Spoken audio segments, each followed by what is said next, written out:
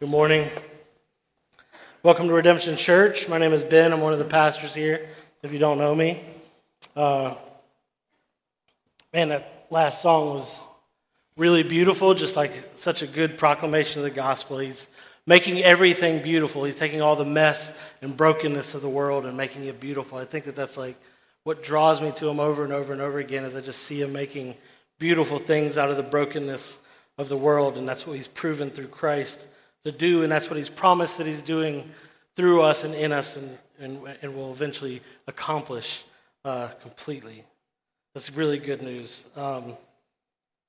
This morning we're going to be in Acts chapter 27 and 28, the last two chapters of Acts, as we've been kind of going through Acts since the beginning of the year. So if you will, turn to Acts chapter 27, and we're going to read together this story that goes from 27 verse 1 all the way to 28 verse 10. It's kind of a lot of reading, but it's a really good story, and I just want you to follow along. We're going to read this before we get going. Acts 27 verse 1. It says, "And when it was decided that we should sail for Italy, they delivered Paul and some other prisoners to a centurion of the Augustan cohort named Julius. And embarking in a ship of Andromedium, which was about to sail to the ports along the coast of Asia, we put to sea. Accompanied by Aristarchus, a Macedonian from Thessalonica, the next day we put in at Sidon, and Julius treated Paul kindly and gave him leave to go to his friends and be cared for. And then putting out to sea from there, we sailed under the lee of Cyprus because the winds were against us. And when we had sailed across the open sea along the coast of Cilicia and Pamphylia, we came to Myra and Lycia. There the centurion found a ship of Alexandria sailing for Italy and put us on board. We sailed slowly for a number of days and arrived with difficulty off Cnidus. And as the wind did not allow us to go further, we sailed under the lee of Crete off Salmon. Coasting along it with difficulty, we came to a place called Fair Havens, near which was the city of Lasea. Since much time had passed and the voyage was now dangerous because even the fast was already over, Paul advised them, saying, 'Sirs, I perceive that the voyage will be with injury and much loss, not only of the cargo and the ship, but also of our lives.' But the centurion paid more attention to the pilot and to the owner of the ship than to what Paul said. And because the harbor was not suitable to spend the winter in, the majority decided to put out to sea from there, on the chance that somehow they could reach Phoenix, a harbor of Crete, facing both southwest and northwest, and spend the winter there." Verse 13. "Now when the south wind blew gently, supposing that they had obtained their purpose, they weighed anchor and sailed along Crete, close to the shore. But soon a tempestuous wind called the northeaster struck down from the land. And when the ship was caught and could not face the wind, we gave way to it and were driven along. Running under the lee of a small island called Cauda, we managed with difficulty to secure the ship's boat. And after hoisting it up, they used supports to undergird the ship. Then, fearing that they would run aground in Syrtis, they lowered the gear, and thus they were driven along. Since we were violently storm-tossed, they began the next day to jettison the cargo. And on the third day, they threw the ship's tackle overboard with their own hands. When neither sun nor stars appeared for many days, and no small tempest lay on us, all hope of our being saved was at last abandoned. Since they had been without food for a long time, Paul stood up among them and said, 'Men, you should have listened to me, and not have set sail from Crete and incurred this injury and loss. Yet now I urge you to take heart, for there will be no loss of life among you, but only of the ship. For this very night there stood before me an angel of God, to whom I belong and whom I worship. And he said, "Do not be afraid, Paul. You must stand before Caesar. And behold, God has granted you all those who sail with, and God has granted you all those who sail with you.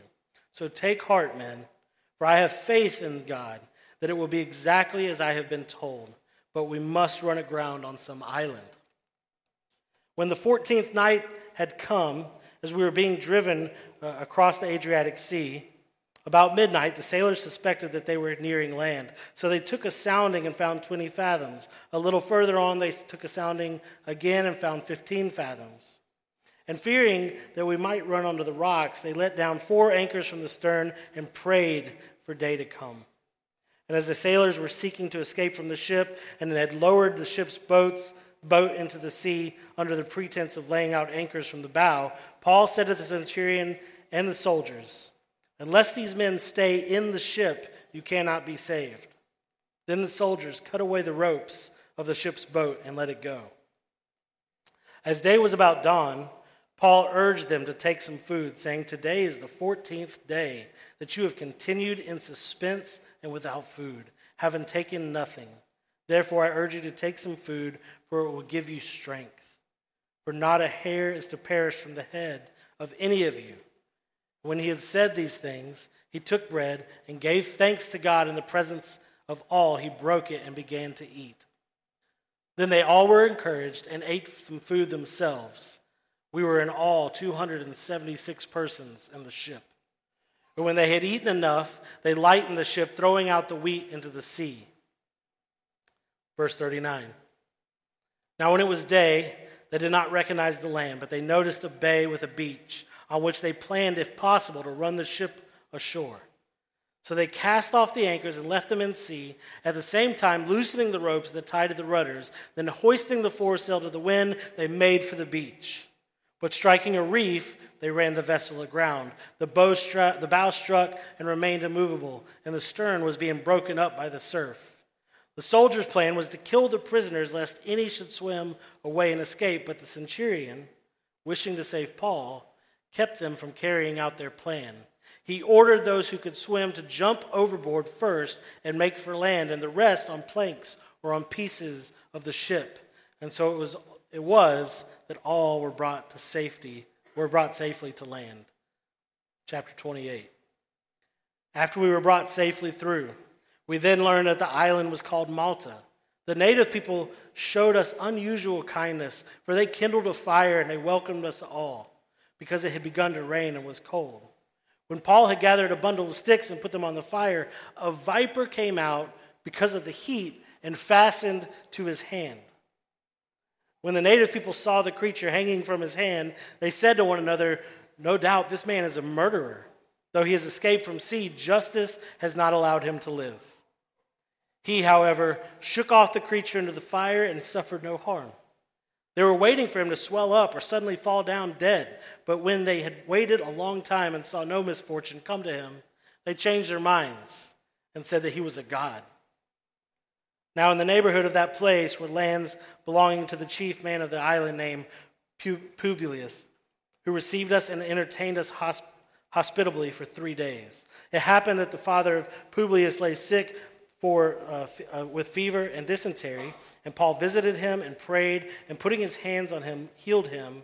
And when this had taken place, the rest of the people on the island who had diseases also came and were cured. They also honored us greatly, and we were about to set sail. They put on board whatever we needed. I lied. We're going through verse 16. After 3 months, we set sail in a ship that had wintered in the island, a ship of Alexandria with the twin gods as a figurehead. Putting in at Syracuse, we stayed there for 3 days, and from there we made a circuit and arrived at Rhegium. And after 1 day, a south wind sprang up, and on the second day we came to Puteoli. There we found brothers, and we were invited to stay with them for 7 days, and so we came to Rome. And the brothers there, when they heard about us, came as far as the Forum of Appius and the 3 taverns to meet us. And on seeing them, Paul thanked God and took courage. And when we came into Rome, Paul was allowed to stay by himself with a soldier who guarded him. Would you pray with me? Our Father, I just thank you this morning for gathering your people together, that we would worship you, that we would proclaim Christ to one another, that we would proclaim the good news of Jesus to one another in our words and our deeds and our singing and our breaking of the bread and taking of the wine and the juice, and as we give our tithes and offerings, as we serve our children and as we serve one another in many, many ways, Lord. I thank you. You've brought us together to make Jesus known, to each one of us. I pray, Lord, this morning that through my time, it'll be you who speaks. Lord, you say what you want said. Have each one of us hear what you would have us hear. You are all we need, Lord. In Jesus' name, amen. A couple of months ago, Claire and I got on a plane, which I'm not a fan of. And we took off from Atlanta and we went to Colorado, got in a shuttle, went to Vail, spent some time in Vail on a retreat with Acts 29. Acts 29 is a church planting network we're a part of. Just spent a couple of days out there. And then on the way back, we got up super early, got on a shuttle, came back to Denver, got on a plane, and getting ready to fly back. But we got a little bit delayed, right? We boarded. We were already a little bit behind. Then they're like, the pilot comes on the intercom. You know how this goes. I'm sorry, ladies and gentlemen. We didn't know it was going to be hot today. Who doesn't have the Weather Channel or the weather app, but whatever. We didn't know how it was going to be this hot today, so we loaded too much weight onto the plane. I don't know what that means. It's hot. You have too much weight on the plane. Whatever. So they take like 2 people off the plane. Seems insignificant. Like you got like this 4 billion pound plane flying in the air and it can't hold a couple normal people. They take a couple people off. I think they took some cargo off. It took forever. And that took some time, right? So then after that, the pilot comes back on. And you know how like when you're sitting in the plane and it's hot outside and the air really doesn't work, it's just blowing hot air on you? I don't like that. Well, that's happening. I'm getting a little nauseous already. Then pilot comes back on. Hey, so since we had this delay, now the tailwinds have changed. Don't know what a tailwind is. Tailwinds have changed. We're going to have to take off from a different direction. Sounds good, man. Take off whichever way you want. I don't know what, right? So then we taxi all over this airport in this plane, like for 30 minutes. I guess we had to get to a different runway or whatever. Get to a different runway. We pull over. I got a window seat. Learned my lesson. I don't like the window seat. It's really cramped over there. And I'm looking out the window and like planes are just coming by us and getting on the runway and taking off. And they just keep coming. I'm like, hey, can we just get in the line? Can we get in the line to take off so that we could go and maybe get some air conditioning? You know? Pilot finally comes on. Hey, we were taxiing around for quite a while. Our brakes are hot. We can't take off because our brakes are hot. Hey, Mr. Pilot, we don't use the brakes to take off, right? We got to get as fast as we can. Anyway, I was getting pretty frustrated. It was getting hot. I know that I don't know what I'm talking about. It doesn't matter. I was pent up. I was frustrated. I don't like flying anyways. Now we're like an hour late getting going, and I'm not excited about it. Finally, we get in line. We take off, and we're in the air. And then I pull up this little golf game on my phone, and I'm trying to, just make the time pass. I pull up the map on the back of the seat so I can see which pattern we're going in, because I understand that. That never makes sense to me either. I don't know why we always fly like north and then come down, or south and come up. Why don't we just take a straight line? Right? That's why we fly, is so we can go straight. But anyways, the plane takes off. We're going. We're a couple hours in. I'm kind of getting relaxed. I have a Coke Zero. It's delicious. And finally, I see the Mississippi River. I'm like, oh, I know that. That's the Mississippi River for sure. I know where we are. We're not that far. I can make the rest of this flight. I'm going to be fine. It's going to be fine. And then we just turn north and start going up the Mississippi River, So we go up there. I'm like, I don't know what's happening. And then he comes on. Hey, there's a storm system in Atlanta, so we're going to have to kind of go around this thing and circle or something, and we're going to get there in a long time from now. And we just kind of go all over the place. I think we saw all of the Southeast. I don't know. We went back and forth across the Mississippi so many times, I had no idea which direction we were going. And I was very, very frustrated. And I started getting, really pent up. I really was getting nauseous. And then I was, getting clammy and the cold sweats. I was like, somebody's got to get me out of the seat. I got to get out of here. Anyways, the pilot just kept interrupting my plans. He was making me very frustrated. But I know that he wasn't really concerned about me getting to Atlanta on time or about me being comfortable or getting me out of that seat. He was more concerned about getting me and the rest of the passengers there safely, right? I know that. And in much the same way, though it it's in contradiction to the bumper stickers, the bumper sticker theology you might see. God is not our co-pilot. Have you seen that? God's my co-pilot. God is not our co-pilot. We're not flying the plane.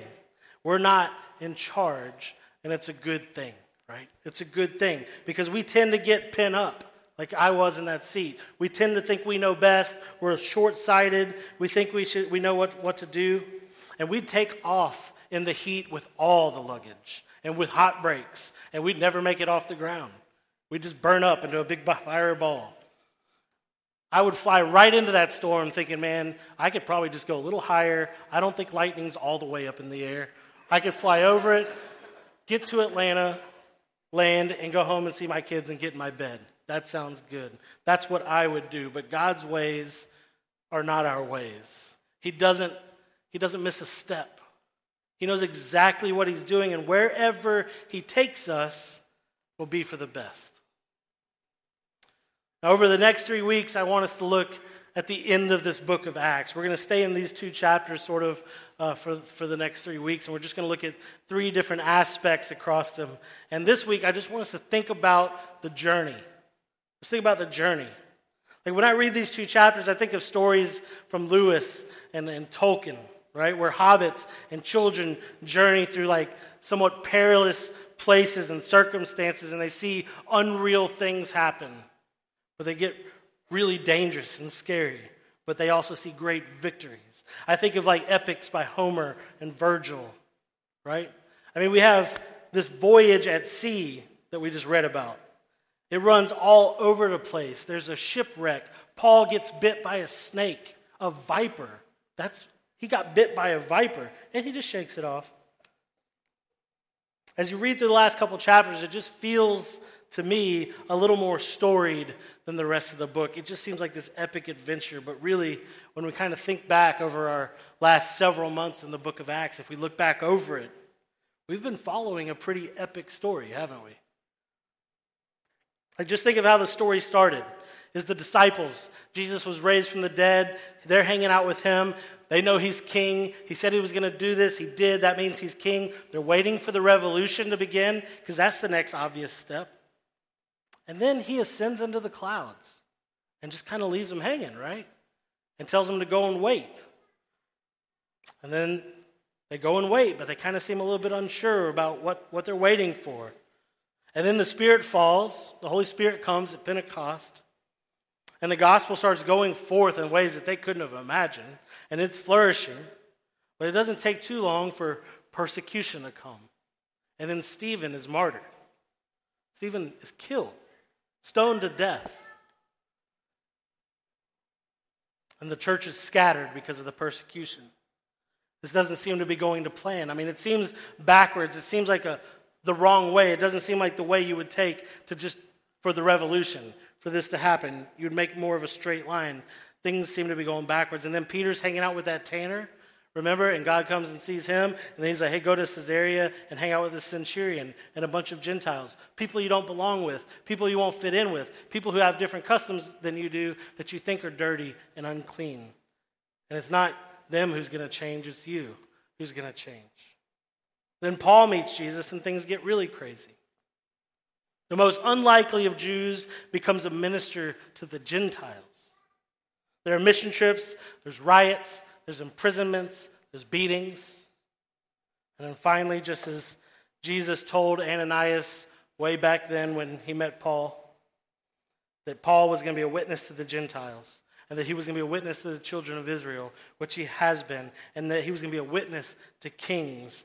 Finally, this all comes about, but it's not the way that anybody would have thought, right? He's on his way in chapter 27 and 28 to Rome to stand before Caesar,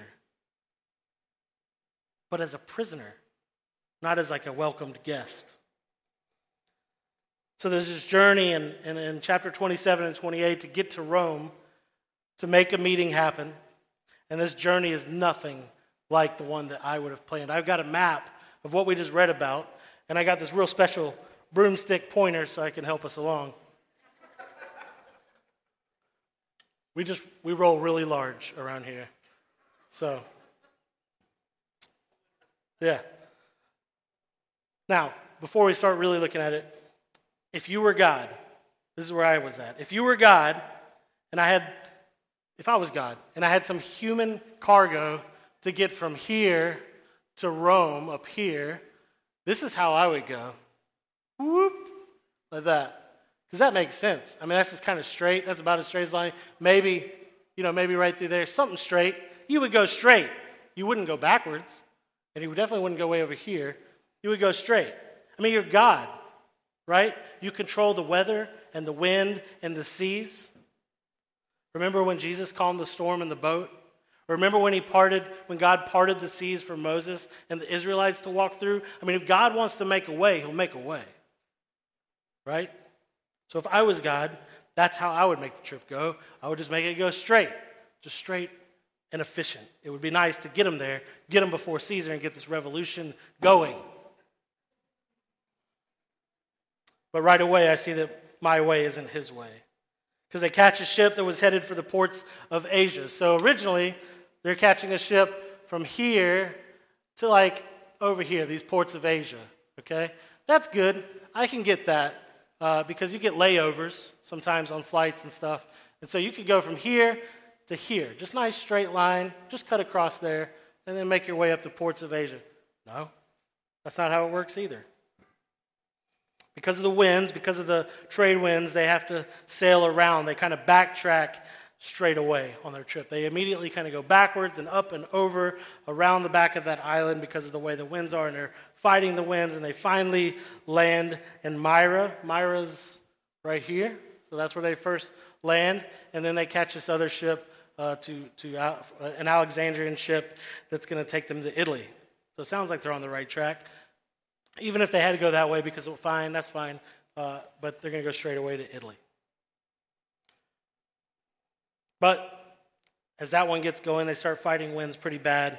They can't make it further than Cnidus, and they have to sort of duck around the island of Crete. So this is what they're doing here, right? They take off over here. They can't really get out and around from here, and so they have to kind of duck under because of the winds. And they got to come down and around this way to get around it. So this is where they first come. Then they land at Fair Havens. It says they kind of stay there, and that's where Paul's like, hey guys, we should just stay here for the winter. Let's just stay here. And then they said, no, we're not going to do that. We're going to try to make it just a few more miles to Phoenix. That's Phoenix. Just so you know what we're talking about when we read this story. They sail with some difficulties to reach Fair Havens. Paul encourages them to stay, but the captain pushes out again to try to get to Phoenix for the winter. And I think that's important for us to understand that this captain, he's also the owner of the ship, the scripture says, right? He runs a grain ship. He runs a ship that's running wheat. This is his livelihood, and he's trying to make time to Rome. Like, time is money. You got to get set up for the best way and the quickest way that you're going to get to Rome. He's not just all about getting Paul where he needs to go. He's trying to get his wheat and grain where it needs to go. And it's kind of like I would be if I was the captain or if I was a pilot of the plane. I just want to get there fast. So he pushes out. But that move turns to be a mistake. They hit a northeastern wind, and that pushes them down around Cauda and out to sea. So this is where it gets bad, right? That trade wind, that northeastern wind gets them out here, and then they kind of come out here, and they just get lost in the storm. They get caught in a tempest. And they give up hope that they will even survive. And this is when Paul stands up and he says this. I'm going to read it again in chapter 27, 21 through 26. It says, since they had been without food for a long time, Paul stood up among them and said, men, you should have listened to me and not have sailed from Crete and incurred this injury and loss. Yet now I urge you to take heart, for there will be no loss of life among you, but only of a ship. For this very night there stood before me an angel of God to whom I belong and from whom I worship. And he said, do not be afraid, Paul. You must stand before Caesar, and behold, God has granted you all those who sail with you. So take heart, men, for I have faith in God that it will be exactly as I have told you. And Paul tells them that they must find a way to run. They're going to be safe. They're going to make it. But they got to find a way to run aground. So at night, they perceive that they're getting close to land. They take some measurements. They think they're there. They drop some anchors so they don't run aground in the middle of the night. They're still trying to save the ship. They're still trying to save their grain. They're still trying to save the money, basically. And when they let down the boats to go to shore, Paul's like, no, you can't do that. You have to stay on board. Everything's going to be lost, but you're going to be safe. But you got to stay on board. And then he encourages them to eat, and he breaks bread, and they eat together with 276 people on board, and it says they're encouraged. Then, after eating and being encouraged, still trying to save the ship, which makes sense because they're on the ship, they abandon their money, their moneymaker, they abandon the wheat, and they start throwing it overboard. Like at this point, they have no idea where they are, and when the day breaks, they don't recognize the place, but they plan to run the ship ashore, and they, as far as they know, the ship's not going to make it really, and so they start lightening the load so that they can get going and get up onto the shore. So at last, they run aground, the ship busts, the bow breaks, they have to get overboard and swim to land. And the centurion, by the grace of God, keeps the soldiers from killing all the prisoners so that Paul makes it safely. And so when morning comes, is the map still around? I like pointing at it with this thing. It's fun. No? Well, anyways, when morning comes, there it is. When morning comes, they're kind of like right out here off the coast of Malta. They don't recognize the place. They don't know where they are. They just know that they got to run aground, and they go for it. And they spend the next 3 months there. And they, over those 3 months, shipwrecked, snake-bitten in Malta, Paul and Luke, companions, heal. They share the gospel. It doesn't actually say that they share the gospel, but we know from the rest of the book of Acts, anytime somebody accuses Paul of being a god, he's sharing the gospel. He's going to tell them about who the real God is behind it all, and he's healing, and he's sharing the gospel. They spend 3 months there with these barbarians, that is, non-Greeks. This is just a side note. They spend time with barbarians who are non-Greeks, healing and sharing the gospel. As if the gospel isn't just meant for the Jews and then the Gentiles, or then the Greeks, but also, as he says in Colossians 3:11, the circumcised and the uncircumcised, the barbarian, the Scythian, the slave, the free. The gospel is for everyone, and it's got to go everywhere to everyone. It's good news for everybody. So after 3 months there, they finally catch a ride with another ship, and they wintered in Malta and was headed to Syracuse. From there, they just catch a couple boat rides. So they just kind of come up here to Syracuse, get some boat rides, come up here, and then they're walking up the way. And as they're walking up towards Rome, this is where the people come out to meet them at 3 taverns in the Forum of Appius, and Paul is greatly encouraged there. The point is, this journey is not a straight line, right? It's not a straight line. It's not the way we would have done it if we were God and we could control the weather. It's not a straight line at all, but God was with them. A messenger from God, an angel from God actually was with them, telling them, you're going to make it, and everybody with you is going to make it, and you're going to stand before Caesar just like I've been telling you. You're going to stand before Caesar. God's ways are not our ways, but let's not mistake it. He doesn't miss a step. He doesn't ever get it wrong, and wherever he takes us will be for the best. Brent's not here this morning, so I'll say this about him while he's gone. He tells me that when he reads a story that he really likes, he purposely won't read the end of the book, right? He won't read the end of the book. He won't finish it because he doesn't want it to end. That's ridiculous. Okay? It is ridiculous. I don't really totally understand, but I get where he's coming from, right? Because you kind of get lost in a story and you kind of like are there, right? If you're reading Narnia books, you like being in Narnia and you don't want to leave Narnia and have it all over. Like while every great story kind of leaves you with a sense that the story goes on in some way, right? You know at the end the adventure's over. There's no more adventure here. And eventually this must end because this isn't actually in my history and I'm not actually part of this story and I don't get to actually take part in it. Right? Or maybe it was just all fake. It was all fiction. It was all false. Right? At the end of the story, the tragic reality is that we don't actually get to be a part of the story. And we like to keep that feeling. So Brent likes to hang on to it. for whatever reason. But the adventure is done. But here's the great difference between the story in Acts and the early church versus the fairy tales and the stories we love that we don't want to put down. This story isn't over. This story isn't over, and it's not made up. It's not fiction, and it's not false. And the whole point of the story, and the whole point of this journey in Acts is to call us at Redemption Church even to be participants in the drama of redemption. When I said that God is not our co-pilot, and that God's ways are not our ways, and that wherever he takes us will be from the best, that doesn't mean that we're not participants. It doesn't mean that we don't get to be a part of the story. Think about it. Acts started, we covered this a lot, Acts 1:8, right, with a mission. It was given by Jesus to go and reach Jerusalem, Judea, Samaria, and the ends of the earth. And the Great Commission, as recorded by Matthew, calls us to go and make disciples of all nations. And that call is to us also as children of God, right? We've been invited into God's mission, into his work, into what he's accomplishing in the world. We are sent to carry light back into the darkness from which we were called out of. God is not our co-pilot. God's ways are not our ways. He doesn't miss a step. His ways are always best, but I wouldn't say we're just merely passengers. We aren't pinned up in a seat in the back of the plane just wondering what's going to happen. We are participants with him.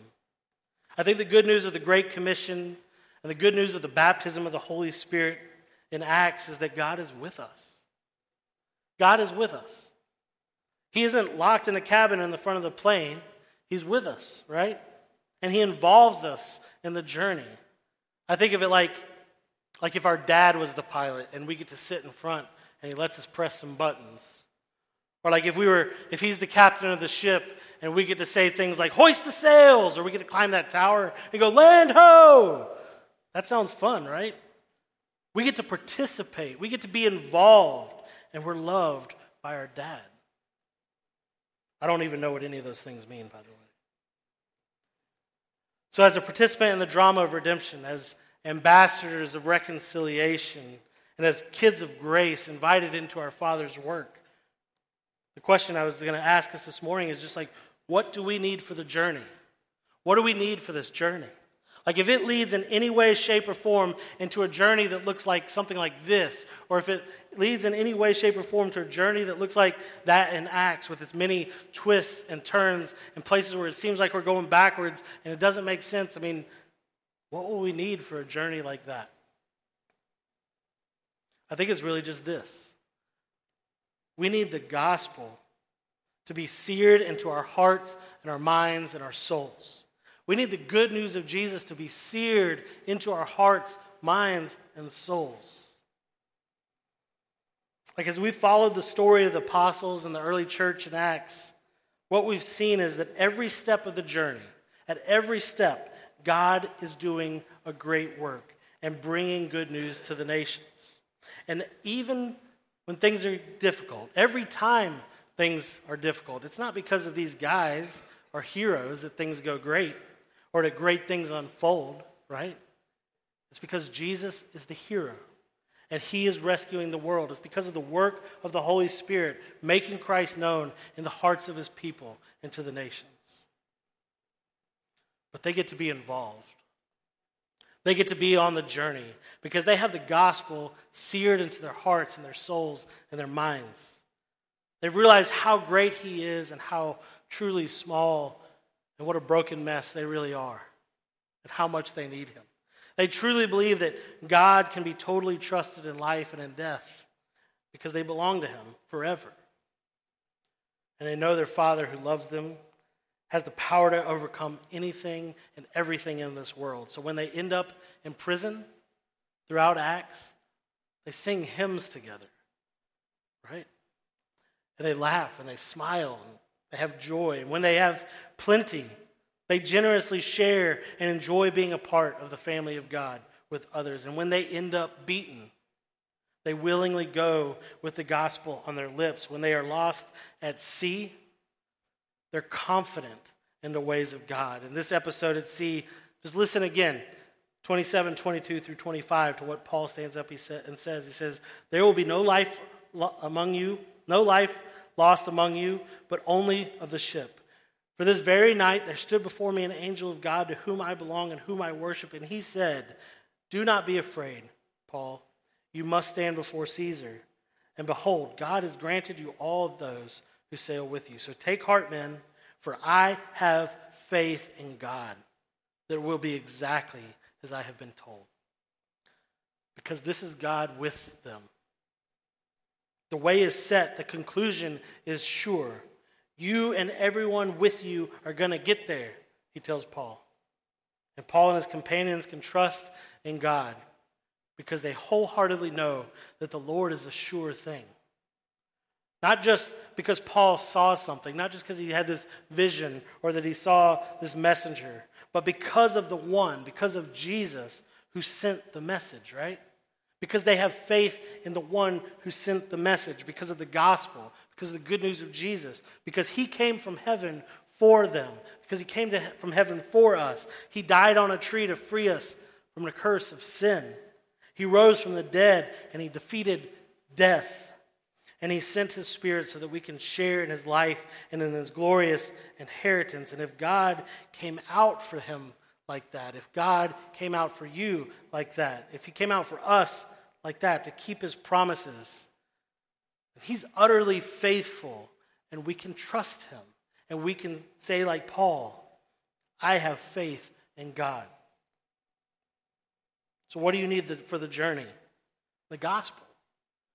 You just need the gospel seared into your heart, soul, and mind so that you can trust him at every turn, no matter which way this thing goes.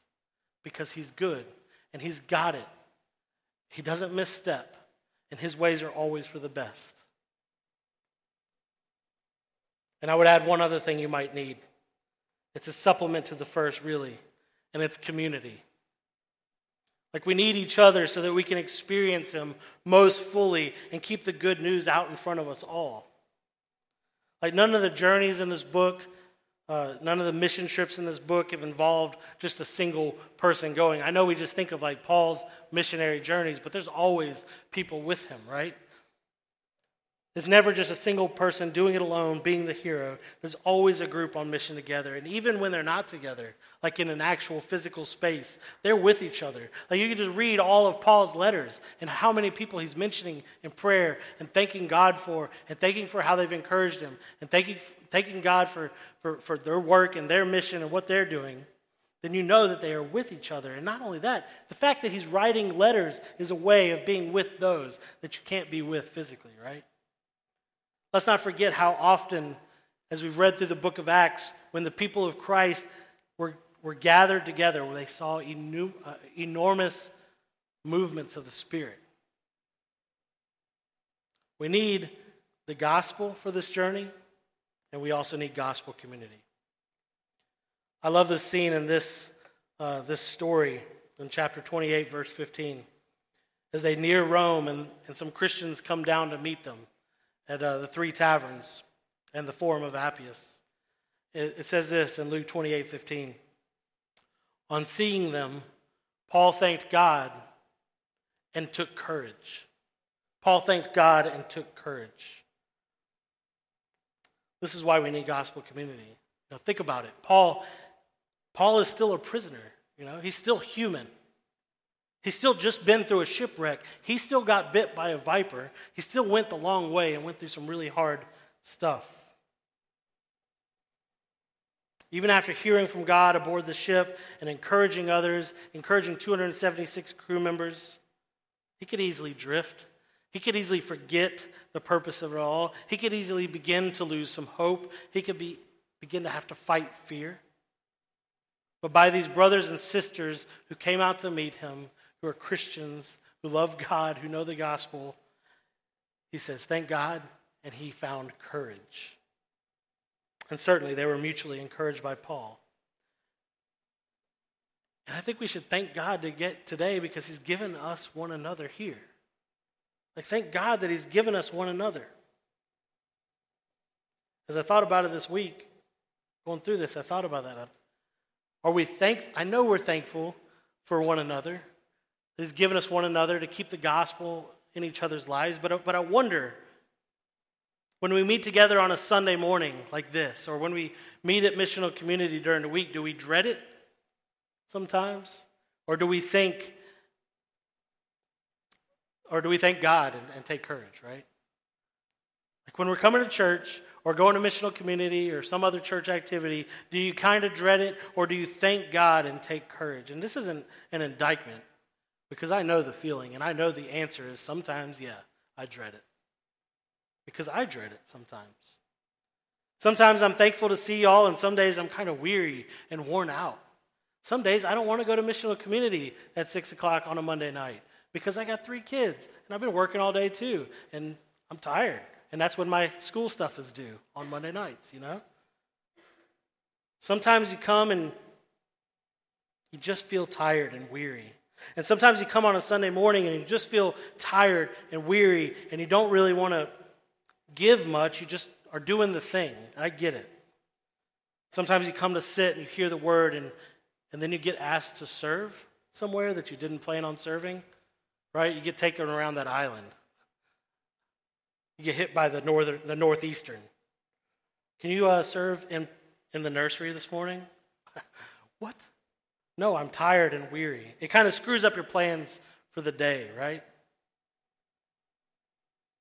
I say all that because I was just thinking through it, man. Like when am I encouraged by the church? When am I encouraged by the church where I go, thank you, God, for the church, and I find courage and encouragement from the church? It's when I hear the good news. It is. It's when I hear the good news from others, or when I get to do this and speak good news, but maybe not even up here, in some other way, shape, or form. Or when I see other people sharing the good news with each other, maybe in words, maybe in action, maybe by going and serving, maybe by telling kids about Jesus, maybe by opening doors. When I actually see it working out, when I see somebody or hear about somebody pressing into somebody else's life with the gospel and with grace and love, and they're receptive and they hear it and I see them encouraged, that's encouraging to me. I remember the gospel. I remember that Jesus brought us together to strive side by side for the faith of the gospel. When it happens, if I didn't come thanking God, I leave thanking God. That's true. If I hear the good news, if I get to speak the good news, or if I see the good news being worked out amongst others, I have something to thank God for.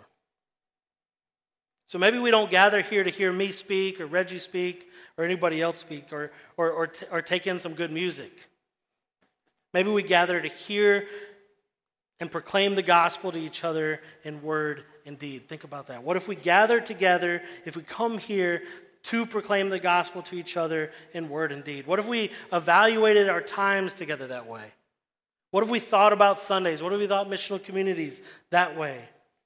Not how well the gospel is necessarily proclaimed from the stage through speaking or through music or whatever, but how the gospel was proclaimed all around us in this family in word and deed. What if that's how we measured the success of our times together? Was the gospel proclaimed amongst us? Did we get to proclaim the gospel together with others? What if we measured it that way? I think a church like that would change the world. I think a church like that would change the world because that's a church that would be becoming more and more Christ-like. That's a church that would be building each other up into the image of Christ.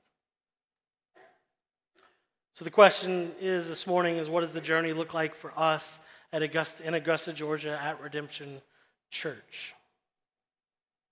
Like we say, we want to see downtown saturated with the good news of Jesus. That's the vision for Redemption Church. Downtown saturated with the good news of Jesus Christ. That's a good vision. That's what he does, is saturate the world with him, with his glory. We also say that we want to plant churches, that we want to lead people to Jesus who lead people to Jesus. We say we want to do a lot of things. How will we get there? What will the journey look like? I don't know. Bumpy, backwards, messed up, not the way I would plot it out. Thus far, that's been the case. Thus far, that's been the case. The course I would set looks nothing like the journey he's had us on. But God is faithful, And God has been faithful. And God is making us more and more Christ-like. He's brought us here for a purpose. He's brought us this way for a purpose, which is to grow us up into Christ-likeness together so that the world can see Christ through us. We may not get from point A to point B as the bird flies, right? And that kind of can get frustrating. But God's ways are not our ways. He doesn't miss a step. And wherever he takes us will be for the best. And I really like what Paul writes in 1 Thessalonians 5:23 through 24. He says, "Now may the God of peace himself sanctify you completely, and may your whole spirit and soul and body be kept blameless at the coming of the Lord Jesus Christ. He who calls you is faithful. He will surely do it." He will surely do it. The question is, are you in? Can you trust him? Are you in? Are you in for this journey? Like those aboard the ship with Paul, in the dark, off the coast of Malta, not knowing where they are, realizing at this point that nothing else is worth holding on to, and they start basically just tossing money overboard, right? They're just counting it all as loss so they could save their life. I wonder, do we see that the world is dark and is in need of the light of Jesus? That the world is lost and doesn't know where it is and is in need of the light of Jesus, and nothing else is worth holding on to. Life is found in Christ alone. Do you know that you still need Jesus? That there are still places, there's places in you where you're still holding on to things that would sink you and would drown you and want nothing more for you than death, honestly. Or they don't want anything for you. They're not alive. Nothing is alive. It doesn't want anything for you, and it only leads to death because it's dead. It's not alive. We hold on to things that would do nothing but sink and drown us. I think part of the end of this book in Acts is an invitation for us to the journey. It doesn't resolve in the end of the book. We're going to kind of see that next week. But as we'll see, Paul stays there in Rome for a couple of years, and we're not really given any real ending, right? It doesn't end. The mission's still on. God is still with us. We're actually part of this story. That's why we're part of this church planting network that's called Acts 29. That doesn't exist. There's not an Acts 29. We're the next chapter, right? That's the idea. It doesn't end. We're on the journey. For those of us who don't know Jesus, if you don't know Jesus, I think all I want is for you to hear an invitation this morning. Hear about the good news of Jesus. Hear an invitation to the good news of Jesus. It's not a call that you might expect, a get out of hell free card. It's not about that. It's not a get out of hell free card, although your life is at stake, for sure. But it's an invitation to the life you were created for. Hear this. The good news is you're invited into a life that you were created for. It's a life that was won by the death and resurrection of Jesus, who was God, who has broken the power of the idolatry of this world. That is, all the things that would hold you captive, that aren't alive, that you waste your entire life going after. We all know we do it. Jesus has broken the power of those things, the power of this world, and all the little things we would worship that are killing us and leading us to death and that can never produce life. He's defeated, and he's given us himself, who is alive, who created us with purpose and has made us be able to be in right relationship with him so that we can find life as we were created to live it. Follow Jesus. That's the call. Follow Jesus. Trust him. He came for you. If he would go out for you like that, you can trust him. Live life more abundant. I'm not talking about abundance of things. I'm talking about an abundance of purpose, an abundance of being filled with the light and the shining light into the darkness. It's not about conquering the world. That's not what we're about. We're not about conquering the world. We're about seeing the world reconciled to its king. We're about seeing him make all things beautiful, as we sung just a little while ago.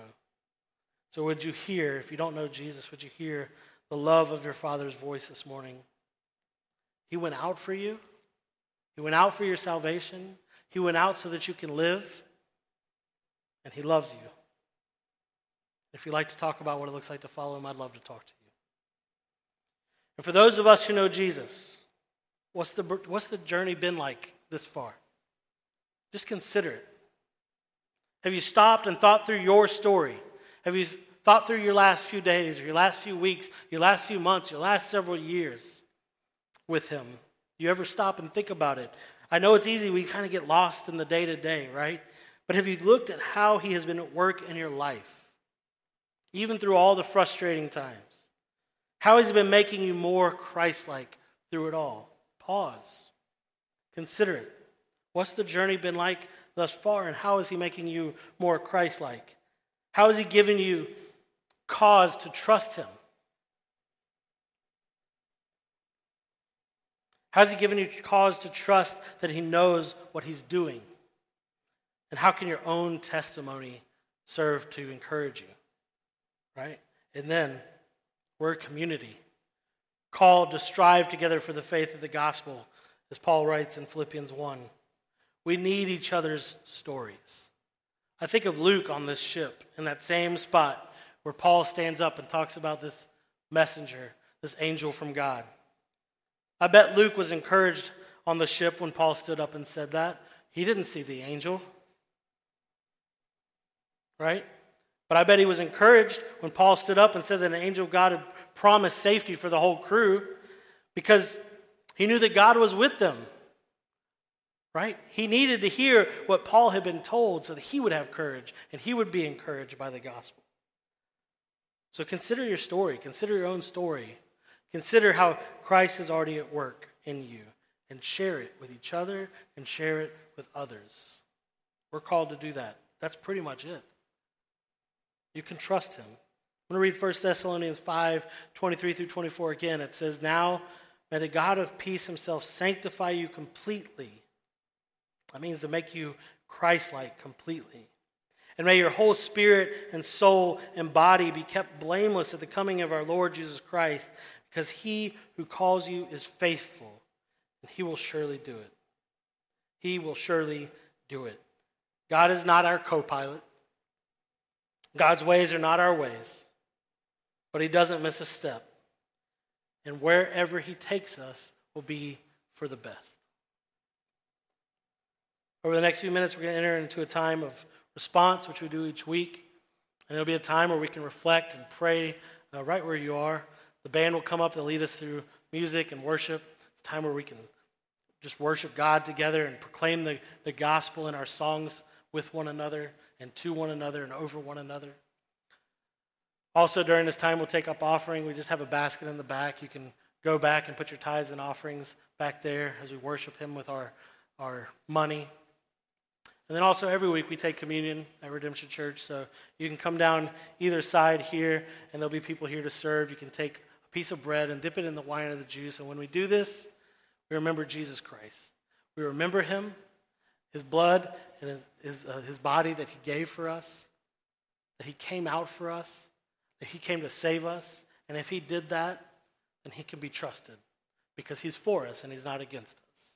And so when we take that, we remember it, and we proclaim that truth to one another, right? We're reminding each other of that gospel.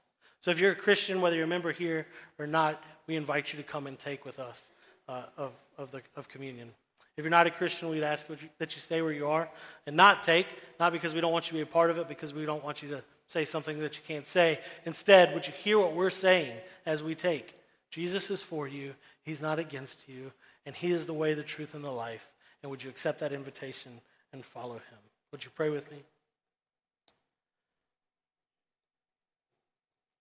Our Father, I thank you again for this day. I thank you for this church.